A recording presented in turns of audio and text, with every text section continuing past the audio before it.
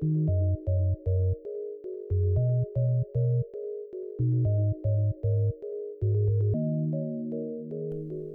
listeners. This is ISC Ensemble member and Artistic Associate for Social Justice, Kareni Rose Mecker-Tichon. Thank you all for joining me for ISC's May Community Action Update. These monthly episodes feature social justice initiatives and ways you can serve your local Los Angeles community and beyond. Since our last action update, Derek Chauvin, the police officer who murdered George Floyd, was found guilty on all 3 counts. This individual instance of bare minimum accountability was framed by multiple instances of Black and brown youth losing their lives at the hands of police. During the Chauvin trial, Daunte Wright was killed just miles away by essentially the same police department responsible for George Floyd's murder. He was initially pulled over for an air freshener violation and expired registration. The officer who shot him, Kim Potter, said she mistook her firearm for her taser. Daunte was 20 years old and leaves behind his girlfriend and 1-year-old son.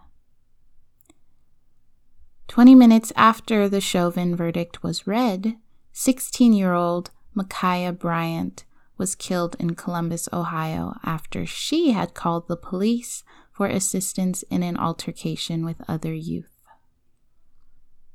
Adam Toledo, a 13-year-old child, was shot to death by Chicago police on March 29th, and his case has only garnered attention now that body cam footage was released showing Adam being shot while unarmed with his hands in the air. It should not take video footage to be concerned that a child has been executed by the police. None of these instances are isolated. This is a systemic issue. One verdict cannot undo generations of an unchecked policing system that continues to harm Black and brown bodies. For nationwide community-based alternatives to police, please go to don'tcallthepolice.com. Enough is enough. In our last action update, I shared information about the severe spike in hate crimes targeting the Asian American and Pacific Islander community. If you would like to take specific concrete actions that can support our fellow AAPI community members, please consider taking a free bystander intervention training. Anti-harassment advocacy group Holla Back has partnered with Asian Americans Advancing Justice to provide free 1-hour interactive trainings in bystander intervention to stop anti-Asian harassment and xenophobia. This workshop covers everything from microaggressions to violence. The next bystander intervention training workshops will be held on May 20th at 2 p.m. Pacific Standard Time and May 24th at 1 p.m. Pacific Standard Time. They also offer a conflict de-escalation training and a workshop specifically for members of the Asian American and Pacific Islander community to explore their response to these attacks and ways to take care of themselves. For more information, please go to ihollaback.org/bystander-intervention. A co-presenter of this month's Holla Back workshops is the LA-based collective The Auntie Sewing Squad, founded by performance artist, comedian, and friend to ISC Christina Wong. 2 of the aunties are in Vertigo Dance Theater's Laura Carlin and ISC's very own Marisa Texan Johnston. The aunties have distributed over 300,000 handmade masks to vulnerable communities and have made strategic outreach to those whom are disproportionately affected by COVID-19 and also tend to receive far less federal support.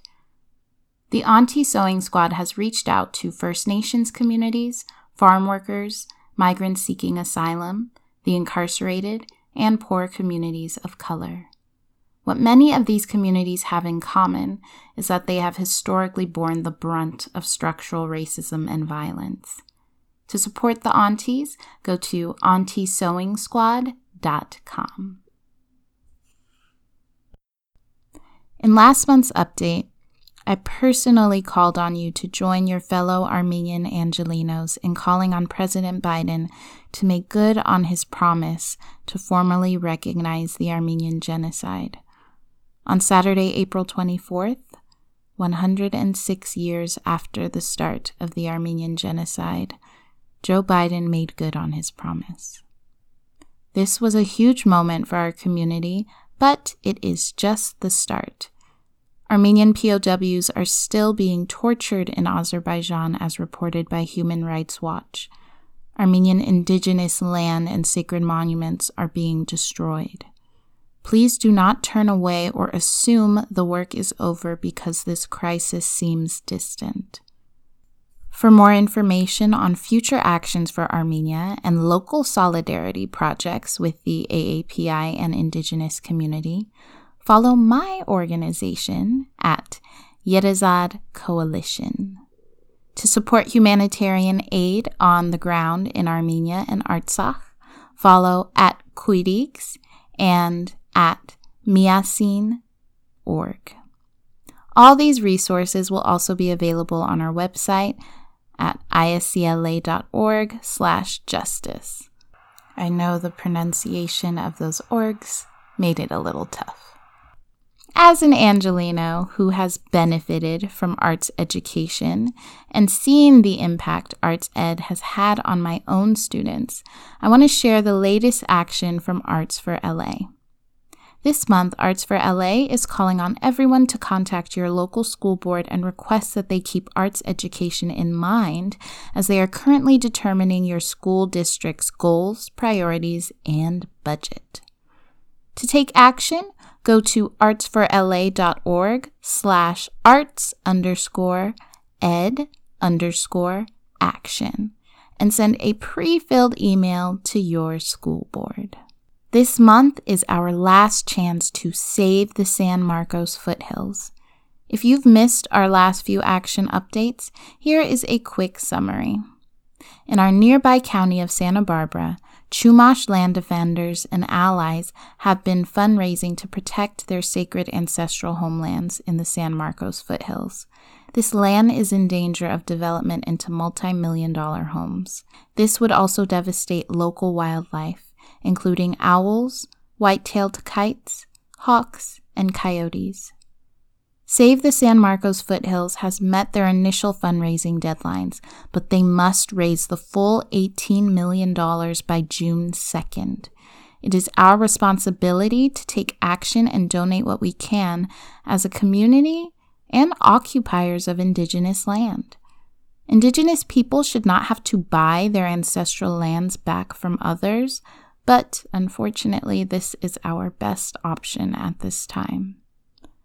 Land back campaigns are a powerful way to support and stand in solidarity with the Indigenous community. For more information, follow at Save the San Marcos Foothills on Instagram and donate at SaveTheSanMarcosFoothills.org.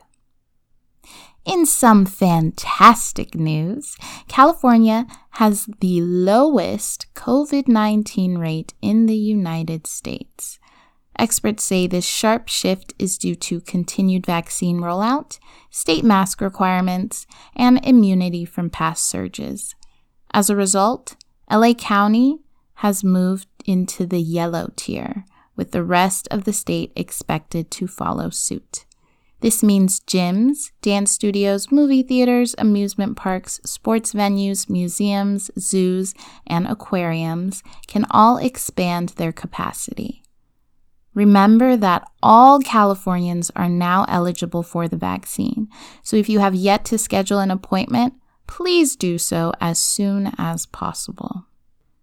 As always, if you happen to be a licensed clinical professional, consider volunteering to vaccinate others. To register yourself or your loved ones for a vaccine and to learn about volunteer opportunities, go to publichealth.lacounty.gov. Thank you so much for listening to this month's Community Action Update. To see ISC's social justice initiatives, head to iscla.org/justice, where you can also find links and information about the organizations and initiatives I mentioned today. Be sure to also follow us on social media at Indie Shakes. Are there initiatives in our community you want featured on our Community Action Update in June? Email me, Karene at iscla.org, and that's Karene, Carene, at iscla.org, and I will add it to my list. I can't wait to gather with you all in the park again, hopefully soon. But until then, please stay safe, my fellow Angelinos.